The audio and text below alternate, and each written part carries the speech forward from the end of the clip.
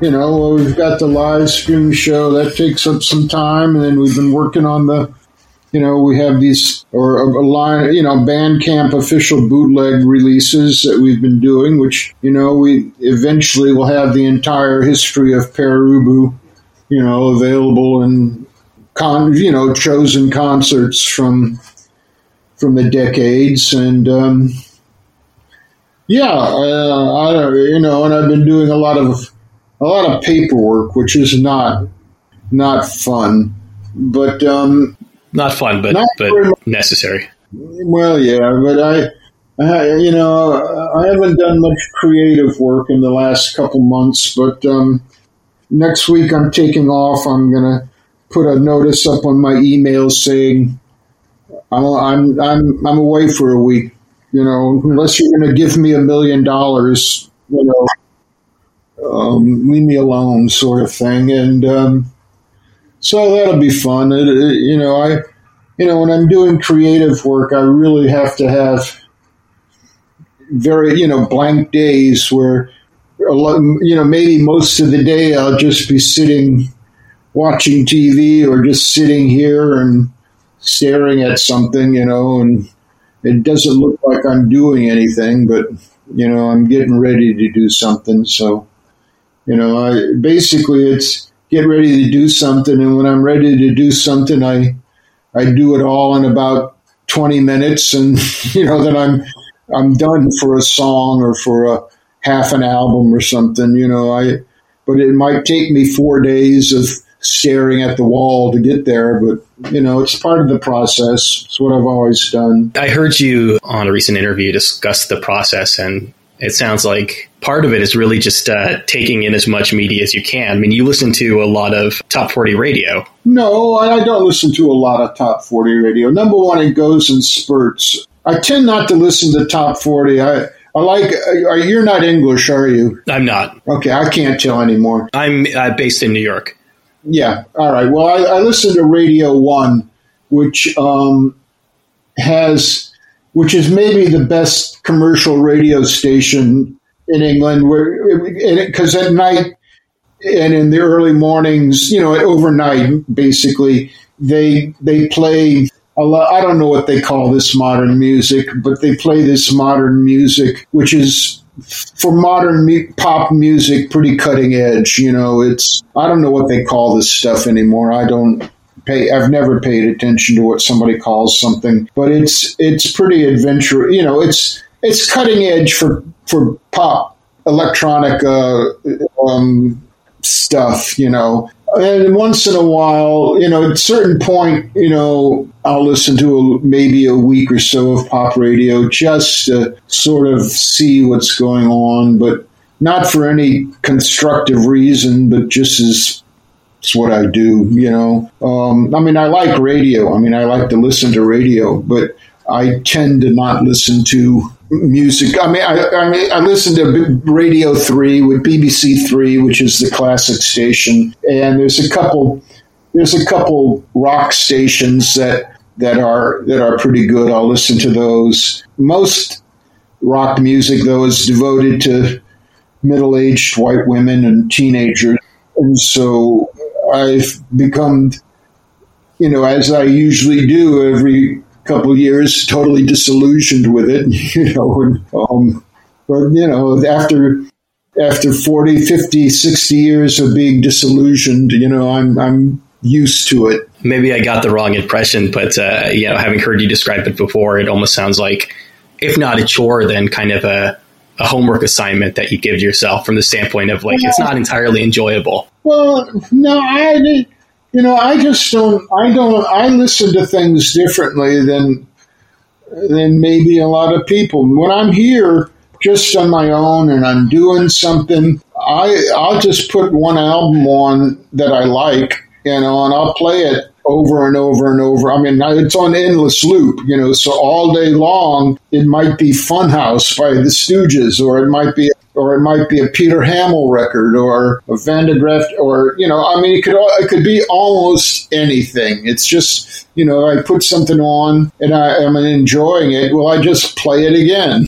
Kirsty's never understood how I watch TV. I don't care what I come from a very 60s American view of watching TV, which is you just watch it. You know, I'm not trying to understand what's going on or get quote unquote anything from it. I'm just watching it. There is a very famous incident, not famous, but there's a well-traveled incident with my ex-wife where we were watching Blade Runner, and she says to me, something that Harrison Ford was a replicant. And I said, what? How? A replicant? And she said, well, didn't you notice that scene with the unicorn? And I don't know how well you know the movie. But yeah. The dream with the unicorn and then the carved unicorn. Yeah, and various things like that. And she said, well, what did you think that was? And I just thought, well, it's just something that happened in the movie. It didn't seem to me that it was supposed to mean something. It's not that I'm stupid. It's just when I'm watching TV or a movie or something, I just sit there and watch it. It's like, oh, look at the colors, stuff like that. I think there's a value in being able to turn your brain off for a bit, or at least turn off that sort of hyper analytical side. Well, I suppose I'm analytical. You're opinionated for certain. Yeah, well, I suppose I'm analytical. When it comes to, if I'm writing a new song, and I've got a piece of music I'm working to, I'll sit there and endlessly, study the sound and study the music, and I'll just study it. And I'm not sitting there thinking anything. I just study it until it becomes clear to me what it's about. I tend to be analytical. I don't now. The next part of that explanation is that there is no such thing as human thought. That it's a total myth. So I don't think about anything. There is no such thing as thought. What happens is I study something and words come up in your brain, and that's what you would call a thought, but it's not a thought. You didn't generate it. It was, well, it's complicated, but it was produced by a hieroglyph hieroglyphs of sensation, and I've always sort of been that way. I'm afraid. I don't know why, but that's just the way I am. I think the human brain is wired to make connections. Yeah, there is this sort of, lizard brain thing that we have wired into us where we see faces and things, where there aren't faces and things. Yeah, there's things like morphic resonance going on. There's all sorts of stuff going on that we have no grip and no concept of, and I've always very early in my life, I discovered a great truth, which is basically later summed up by Fortean science. Do you know what Fortean science is? I don't. That's okay. Most people don't. I don't want to pretend like I do. No, don't do that. There's no shame in not knowing Fortean science. But Fortean science basically says, let me see if I can phrase this right. Basically, Fortean science says there really isn't any point to studying something that you don't understand. What you need to study is the things that don't make any sense. In other words, the true frontiers of knowledge are in explaining why fish fall from the sky. It rains fish in the middle of Australia. Why living frogs will jump out of pieces of coal in a mine. Those are extreme examples of that's the stuff that should be studied, as opposed to, any other form of science. It's not to denigrate science, but as to why the rain falls. Yeah, it's good to know that stuff, but it's much better to know why fish fall from the sky. I don't quite understand the distinction between what you don't know and what doesn't make sense. On the face of it, those two things seem very similar. Well, number one, it's very easily summed up in a phrase that I used many years ago and I've endlessly repeated, which is that a map only tells you what you already must know. If you want to get from here to the Rock Club in Spithole City, you don't need a map. You know where it is. A map's only going to help you organize your thoughts, you know. So that is, in the end, part of the explanation. Now, this may sound weird and extravagant and arty-farty, but, you know, tough luck. One of the things that I've gathered, obviously following your music, but also even more so listening to interviews that you've done, is I think that you're somebody who tends to think to some degree in abstractions. Now, I say this specifically, I heard you discussing in terms of playing with musicians about how they tend to focus in parts and you tend to focus on the music, which to me, the distinction there seems to be one of a specific piece of music you can write out and an abstraction or a feeling or a theme or a tone. Well, it's the old forest for the trees sort of thing. Everything, you know, I base everything on rules. You know, there's rules. I mean, you know, I've said this from the beginning, and by beginning I mean 75 or whatever it was. I've said over and over that it's irrelevant who is in a band. You know, now this is totally unacceptable in the rock world, you know, where it's all based on personality cult and on, you know, the extravagance of the lead guitar, you know, whatever, Iggy Pop or Keith Richard or on and on and on. And my point has always been, it's irrelevant. Iggy Pop's irrelevant. You know, Keith Richard is irrelevant. Little Richard is irrelevant. You know, maybe Elvis wasn't irrelevant. I'm not going to go that far because you don't touch the holy and the mighty. It's the idea of a band that governs what the band is. And so you have a set of ideas and people come along and they don't necessarily fit the idea, but somebody comes along and you think, oh, we add this person to this set of ideas and this will be better, or this will be different, or you know, this will move somewhere. This will evolve in a direction that you know, it would be interesting to go down. You know, I don't sit there and go, it's got to evolve into this. I sit there and go, who can we add that will make it evolve into something a step further along? You know, and the rules aren't particularly hard to understand. You know, one of the big rules is the best guitar part's the one that requires you to move your fingers the least. You know, we don't pay for equipment. You know, there's 100 things. You know, all little nitpicky sort of things like, you know, about not being late. You know, or this thing and that thing, and if somebody will say, well, how can this govern a band? This rule that I can't even think of any of the rules now. Kirsty should be here. She'd remember them for me. You know, that's just the mystery of putting something together that's going to last decade after decade. You know, I must have done something right because all of Pere Ubu's history and the hundreds of little changes it's had, it's all still recognizable as Pere Ubu. You know, it has drifted off somewhere. I'm not doing Frank Sinatra covers. You know, there's not an album of, you know, that sort of stuff coming out.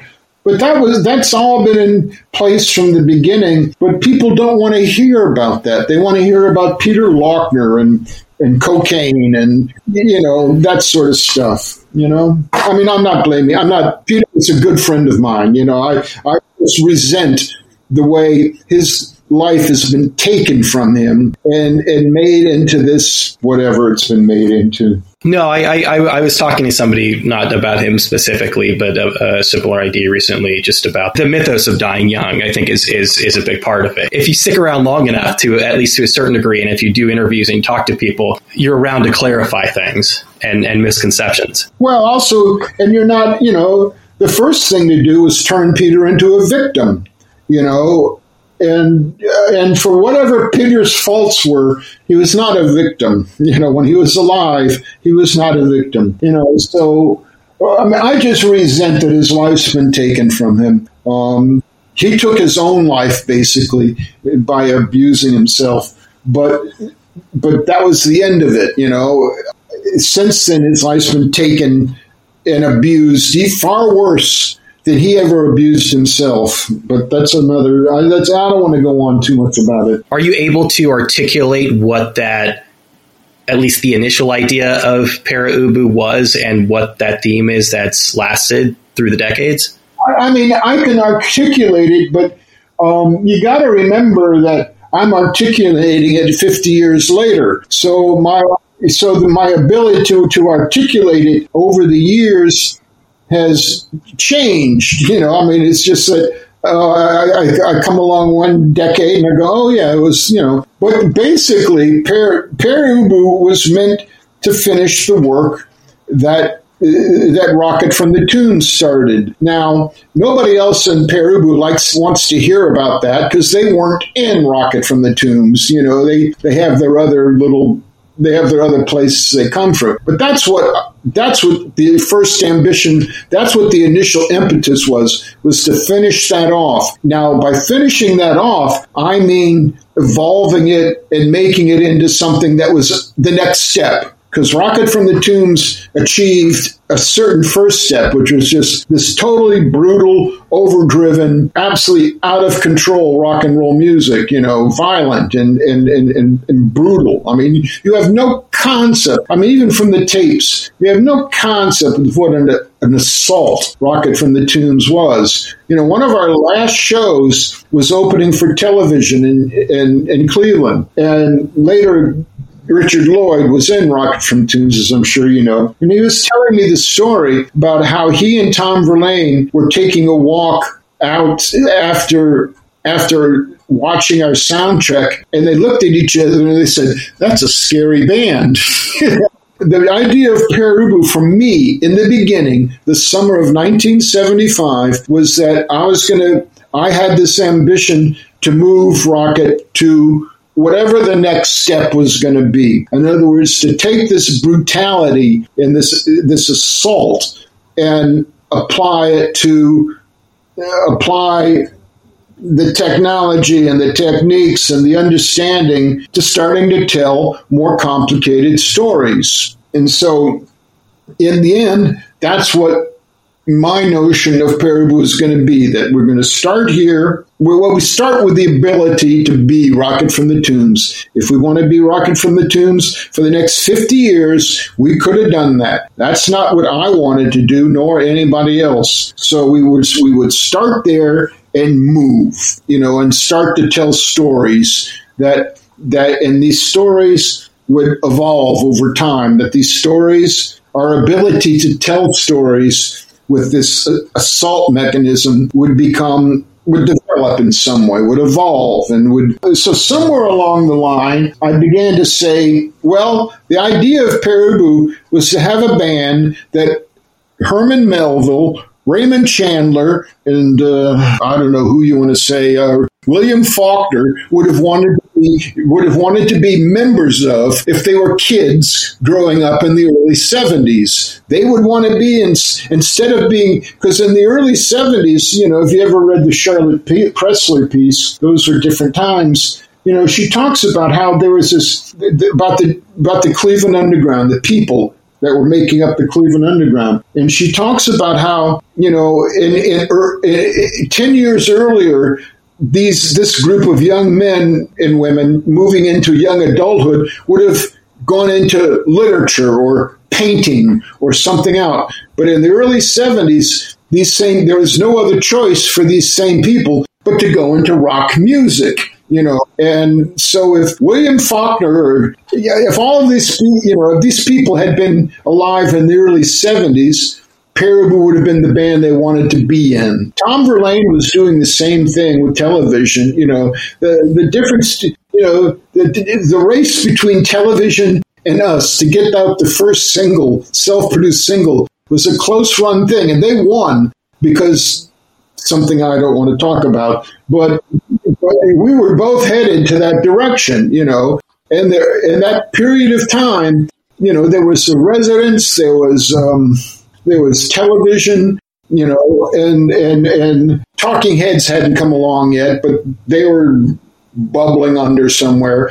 I know there was a band in Indiana who I cannot remember their name, who were deeply impressive, and other people around the country, all of whom disappeared and were wiped out by punk or whatever you want to call it. Not to put too fine a point on it, but essentially what it was then, and I guess to some degree has continued to be, is a vessel or a vehicle for the stories that you want to tell, for what you want to do as a writer. Yeah, well, one of the first thing I said when Peter Larkner said he wanted to be in the band, I said, all right, I'm the only songwriter. I mean, in other words, only lyricist. I'm the only singer. We're not doing your songs. We're doing new songs, and I'm going to write the words, and so, yeah, I mean, in the end, with rare exceptions along the way, I do the writing, and because I'm doing the songwriting,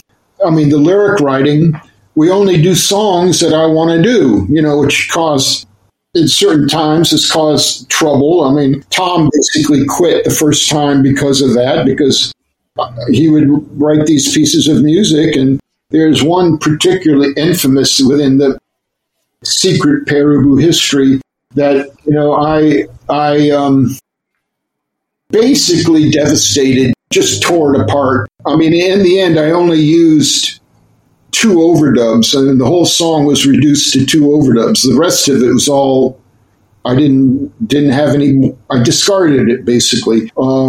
And so that caused some resentment. And at various times it causes resentment that nothing gets done unless I agree to do it. Tough. Would you say that you're a difficult person to be in a band with? No, I'm a very easy person to be with a band. Talk to number one, I think my last count, there have been 21 members of Pere Ubu over the years. Of those 21, any 20 of them would play with me again in a moment. Tom's been in the band 3 times. Tony Mamoni's been in the band at least twice and maybe 3 times. I don't know. Talk to Dids or Keith about me, or, I'm uncompromising. If I don't believe that you're giving the best that you've got, then you're going to get shit from me. Your life's going to be hell, because I know what you can give me. I know what you can give give the band. I know what you're capable of, and if you happen to do something substandard, I'm going to tell you, I'm not going to say, oh, that's shit, but I'm going to say, I'm going to get you to do something, So, no, but in Pere Ubu, in the vast period, and by Pere Ubu, I mean all of my solo bands. Basically after 1982, Song of the Bailing Man, Pere Ubu continued. It was called David Thomas and the Pedestrians. It was called David Thomas and the Wooden Birds. It was whatever it was. All of those bands were based on Pere Ubu principles and were assembled, and they worked like Pere Ubu. Now, Richard Thompson is not some slob that you can order around. Richard Thompson loved working with me. People who work with me know they're never going to get any money to speak of. I mean, you get paid, but it's not going to keep you in in whatever. There's the thrill of working in Pere Ubu, doing something that's going to amount to something. Now, it's not going to amount to girls or a house in Malibu or, any of that other stuff, but it amounts to something that you can take pride in. I had Aled on the show a few years back, and one of the things that he told me that I found both fascinating and amusing was that his synthesizer work, fairly early on into the history of synthesizers, he was just experimenting with so much stuff that he was essentially creating sounds that were essentially impossible for him to replicate on the stage. Yeah. I know that Pere Ubu, in a sense, was, you can correct me if I'm wrong on this, but was kind of created to be a studio band from the standpoint of you were creating these products versus the live experience of Rocket. Right. If you listen to any, if you ever have access to unedited tapes of those early shows, there's long gaps between the songs. There's just endless gaps with Alan basically repatching his machine. Eventually, he got to sort of a universal patch that he was satisfied that he could just basically have one setup that was quickly changeable. No, that's how I started, that's where these stories began to come from, because I'm standing then on stage like a limit, minute after minute. I mean, a minute of nothing on a stage is a long time. Yeah, especially when you're the singer. Yeah, and you're in a grubby rock club, I mean, so I started just having to doing something, just yakking or telling some story or just making some sound or something, just because, what the hell am I supposed to do? I'm not going to stand there. I have to keep entertaining the people, and we're, it's part of the gig is that we're entertainment. I mean, I don't see this. Now, I'll talk about the art of Pere Ubu, but I don't see this as some sort of art project. People pay us good money that they've worked hard for, and we owe them a show. Now, we don't owe them what they want to see or hear. We owe them the best that we can possibly deliver what we want to deliver. But we owe them that, so there's a difference between that and pleasing the audience. We don't owe them pleasure. We don't owe them a good time. What we owe them is Pere Ubu, the best that it can be done. Is that complicated by the fact that you're sitting down on stage? No, I can sit on stage better than a lot of people can stand on stage.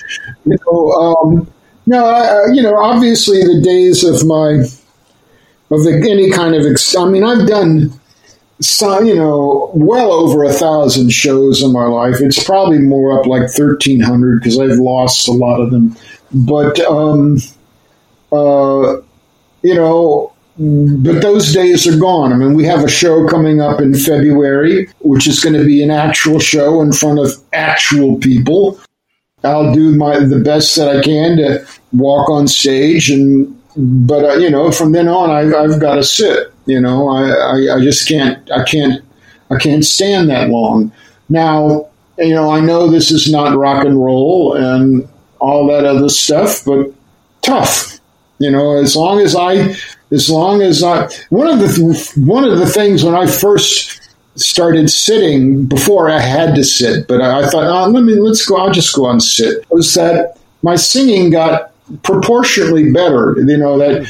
I was just the only thing I had to do was sing. I mean, I'd wave my arms a bit, that sort of thing, but I could concentrate totally on singing, because even when I didn't have problems with my legs, I was always worried about falling into the drums or stumbling over something, or because I would be moving around a lot, and so a large part of my brain was used up with just staying on my feet, Well, now I don't have to think about anything but singing and the song and what everybody is doing and how it's all fitting together. So, from a strictly vocalization point of view, it's a brilliant move. I've heard you say something along the lines of you don't or didn't like your voice or how you sang. Has that changed over the years? No, I don't like my voice, and I don't like. I hate. I don't just dislike singing. I hate it. I despise it. I resent it. I don't see why I have to go out and sing. But if you want, you did this to yourself. Yeah. Well, I became the singer. I was going to be the guitar player, but I bought a guitar and started working on it, but it hurt my fingers, and there's too much nonsense I had to deal with. So I put it aside, and I went to everybody. I said, I'm the singer, and that worked. What are they going to say? No. And so, and I wasn't very good at it for a while, but, or at least as good as I could be. and I worked on it, and and I'm a good singer. I don't get the credit for singing, much like Bob Dylan didn't get the credit for being a singer. Everybody's going on how Bob Dylan doesn't sing. Bob Dylan's a brilliant singer. Leonard Cohen is a brilliant singer. Let's not forget that Billie Holiday had a complete vocal range of 8 notes. She was only capable of singing 1 octave, and she's considered, and rightfully so, one of the great singers of all time. Singing has nothing to do with all that operatic nonsense of hitting the something or other over the something or other. You know what I mean? Sure, it's useful if you can. I mean, Ella obviously had a multi-octave range and knew how to use it. Yeah. Well, there's nothing wrong with having a multi-octave range. There's nothing wrong with having a 1-octave range. It's not what range you have. Hundreds of people are better singers than me that aren't even professional singers. But they're not professional singers. They don't, they're listening. I mean, my hearing is really not very good. It's never been good.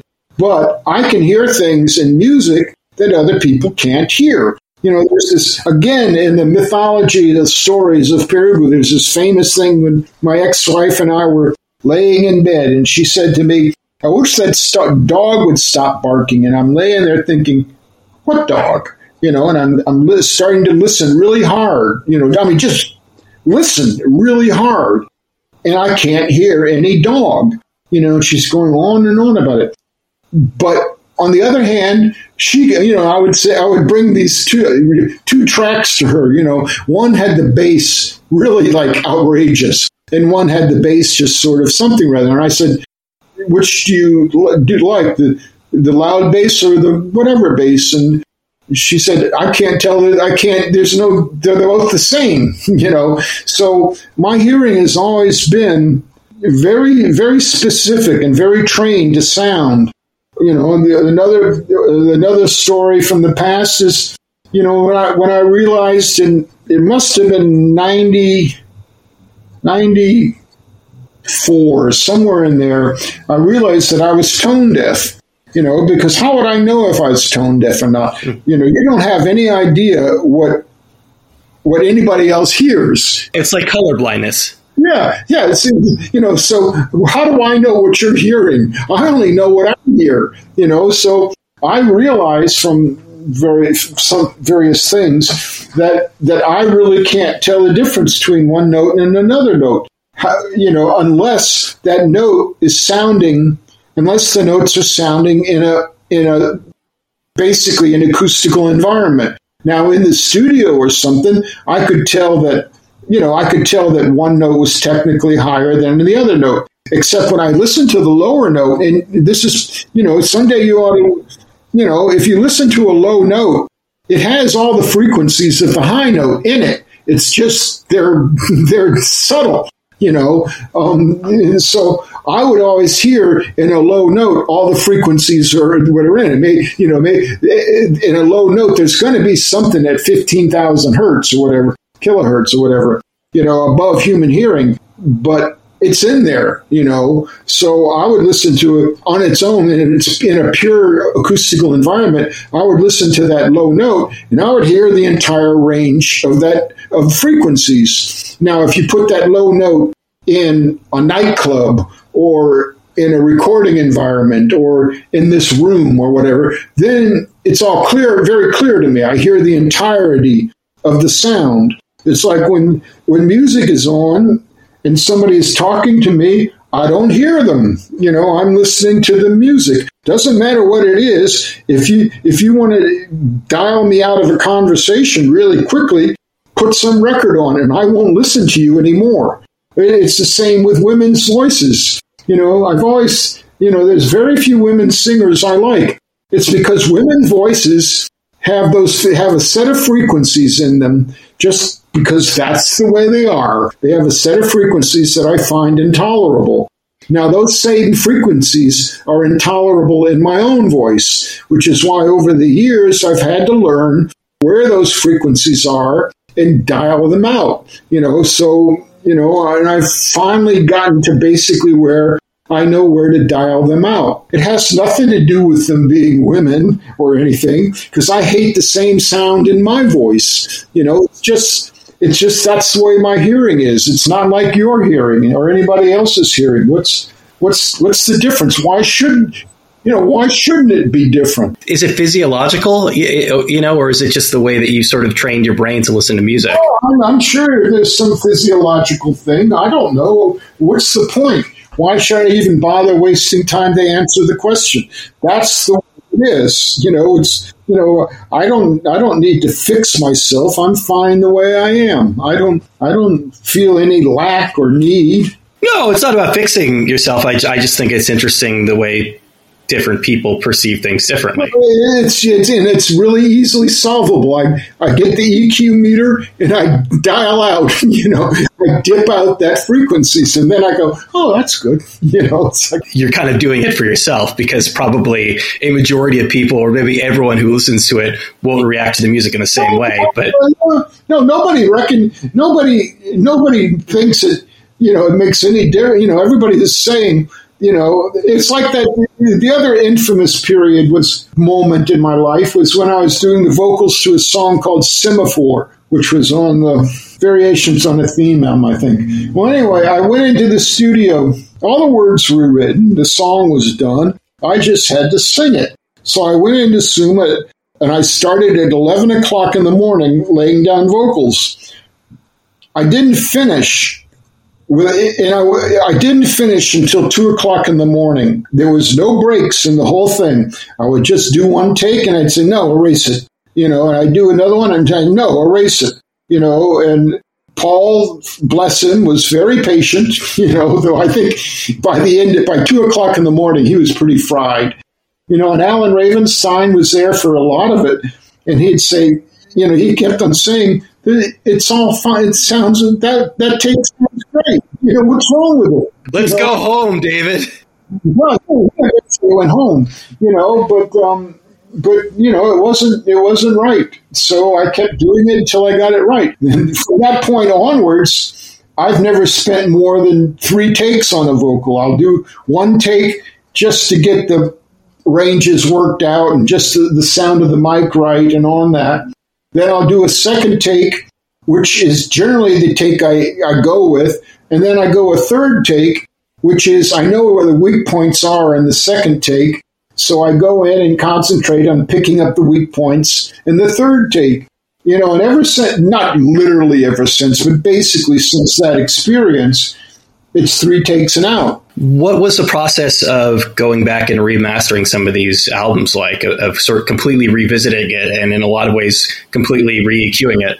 Yeah, I remixed them. I took them all, I took everything down to 0 again, and it started off with, I can't remember which one, but it started off with, because all through, it's very much like Orson Welles. Orson Welles never had any, after Citizen Kane, never had any money, never had any wherewithal to finish a movie in a proper way. It was always scrambling to get, shooting a scene in Spain, scrambling to get some money, continuing the scene in Tunisia or wherever. The Don Quixote was the big one of his. That was just. Well, he's had a lot of big ones, that were like Magnificent Ambersons and Well, all of them, all of them. Ambersons was a little bit closer to he had the end taken away from him. But everything else after the Ambersons was total desperation, and so I've never had the money to do things right, to do things with any amount of time left. It's like I can afford a week. Okay, we're going to go in and record, I will mix it and put it out, Okay, well, 40 years later, I have the technology, I have the time, and I thought, okay, for endless posterity's sake, I'm going to go in, I'm going to remix this, and get it the way it, quote unquote, should have been. So it started off, and I don't remember which album that was, but it started off there, and I thought, yeah, I like what's happened here. And I did a few more. Some of them I've decided I have no reason to remix them. They're fine. It all depends on what the process was and how stressed the whole thing was, at the time, of putting it together, and whether I had, because one of the main things that I need is just time, like to study what's happened and to fully comprehend it and know what's supposed to happen next. But if you have a week to do it, you go with what you got. When you're producing an album, there isn't the opportunity to, it's kind of a cliche phrase, but to listen to things with fresh ears because you're so immersed in it.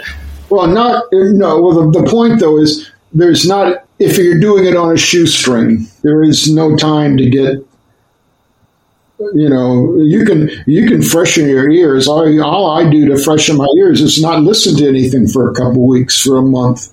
I put it away and, I listen to it a month later. But, when you got a shoestring budget, there's no time for that. You don't enjoy the process of singing. Is there an aspect of the process of music making or music performing that you like in particular, that you still enjoy above others? No. It's just a thing you're stuck doing now? Well, it's just I don't enjoy. The only time I enjoy something, quote unquote, enjoying it, is when it's over, when I'm back in the hotel and I go, well, I dodged a bullet there. And the most complimentary thing I think is like, I dodged a bullet. It came out okay. It was all right. But all I ever do is see what's wrong with something. I don't, and even when I'm saying I dodged a bullet, it's I dodged a bullet. That doesn't mean it was by my standards good or whatever or exceptional. It just means I didn't screw up. I didn't run into the furniture. I remembered my lines. Mostly it was sung well. There's always something that's wrong. That's who I am. And everybody wants me. Did I enjoy it? No, usually I just lie because people don't want to hear, how you did. They want all this crap, and so more often than not, I lie. I said, yeah, it's a good show, but that's not what I think, but that's just, so what? I'm sure half the painters that we admire in life, felt the same way about finishing. I'm sure Leonardo da Vinci sort of grimaced when he looked at the Mona Lisa. It's like, oh God, I should have done that. It's just the way life is. It's the nature of the beast. I have it on good authority that Van Gogh was not a particularly happy person. I don't know if that's gotten around. You studied science very early on before this whole music thing happened, and it's sort of, I don't know, given some of the things that we've talked about and some of the things I know about you, it almost seems like that could have been a good fit from the standpoint of science has fairly well-defined rules in ways that maybe music doesn't necessarily. Well, yeah, but I would have broken them all. And one of the number one, as a young man, I had an intuitive understanding of cell membranes and the molecular structures and activities of cell membranes. I wasn't interested in anything larger than a paramecium, and so I, very quickly, when I was just went into high school, I was put into a college level course with a private tutor by the school, a lady who used to teach at the university there, basically in the end, they said, just don't bother coming to biology class anymore. If you show up once in a while, that'll be okay, because, I would skim through the text of the lessons and go, yeah, all right, so it's all obvious to me, and so I was pretty much destined to continue on that way. That was going to be my career. My brother was a chemical engineer who's basically made a fortune troubleshooting chemical processing plants in China. My sister was a very high up in the U.S. Geology Department of water table research and hydrology and all that sort of stuff. So my family was kind of scientific. And so I was motoring through my education, and there was these series of experiments, and that they always do, and there's one experiment, classic experiment, everybody does it, where you breed, it's supposed to show how genetics is behind evolution, and they have you breed fruit flies, and I said to the teacher, the tutor, I should do that, because everybody else is doing it. And she said, no, don't, you don't need to do that. Don't do that.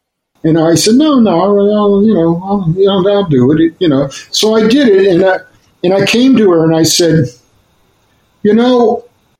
genetics cannot be behind evolution. Genetics maintains the status quo. You cannot have mutations within the genetic code that will lead to evolution. And she said, yes, we all know that, but just say the words, say you believe it, because if you don't, you'll never get a job. You'll never get a good job worthy of your abilities, So she just said basically lie, okay? I know it doesn't sound right, David, but just lie, And I became very disillusioned, and I dropped the whole thing within about a week and a half. It was I dropped it all. I abandoned the entire rest of my education, which was supposed to be, pumping down that road, and I gave it all up. And so yeah, I had a very. You have no idea how easy molecular membranes, were to me. I just it was so obvious what's going on, and this thing and that thing, and on and on and on. So music wasn't dogmatic in the same way that you felt the scientific community was? Well, I had no problem with dogma. I had a problem with lying about the dogma, accepting dogma as a little sheep for the sake of my career. I thought, well, I don't want a career then if the career is going to be dependent on whenever somebody comes along and says lie about that, that I'm going to lie about it, So, no, I had no interest in music. I remember very clearly, and I've said this a couple times, that I remember very clearly hearing Sounds of Silence by Simon and Garfunkel. You know the song. And I remember saying to somebody, it's such, this rock music is so loud and disconcerting that I can't understand the words. I had no musical thing at all. Herb Alpert and the Tijuana Brass was kind of, I like these guys. This is good. Sort of thing. But my buddy, he was sort of an artistic-y sort of person, and we were good buddies, and he had a sound-on-sound tape recorder, and we would do we would do things, and, he was into Uncle Meat and whatever, and he turned me on to Uncle Meat. So I went from Herb Alpert to Uncle Meat. I thought, yeah, this is good. I like this, and we were, he's the guy that I made the movie with, The Day the Earth Met the Rocket from the Tombs, which is this 20-minute stop action film about the invasion of Earth by little prune people, and it took us forever to do it frame by frame. And I saw this other album by Frank Zappa called Hot Rats, and I just bought that because I like Frank Zappa, and it had this song Willie the Pimp on it with the singer, Captain Beefheart, and I thought, this is good. I like this singer. This is a good, I want to hear more from this guy. So I went out and bought Trout Mask Replica and Mirror Man and whatever else I could find, and all of a sudden, that's the sort of music I was listening to. Nobody had ever said that you're not supposed to like this music, or this is weird music. It was the same category as Herb Alpert and the Tijuana Brass. It's just a little bit different. That's all. That's how I looked at it. And so I dropped out of college and I came back and I was able to get a job doing art layout on a weekly entertainment magazine in Cleveland called The Scene, and so I was doing that, and then I was, I was laying out the paper with it on wax tables with X-Acto knives, cutting out, and I would start correcting the grammar, and I would have to do this by cutting out little apostrophes and moving them over a half a centimeter and on and on. So they said, why don't you be the copy editor? We'll all save ourselves time. So I became the copy editor. So I began rewriting all this copy, which was bad copy. And they said, well, look, why don't you just go out and do the reviews? We'll all save ourselves a lot of time. So, I started reviewing music, but being the way I didn't know anything about it, but if they gave me something to review, I would study it, and I would ask people, and I'd go down to the record shops and I'd study the album the best I could and put it in a context. And so I became interested in music. So I did that for a while. And then as I've said before many times, I got to the point where I said to myself, if I'm so smart, I should do this music stuff myself. So I started doing it. Now, it had nothing to do with having some, ambition to do music. I was the last person in the world to do music. And have your feelings about The Sound of Silence changed? Well, yeah. I've heard far more raucous things in my life. I just got through telling you that, my favorite thing to do all day long is listen to Funhouse over and over again, screaming along with it, So, yeah, I'm used to a little bit more hardcore these days.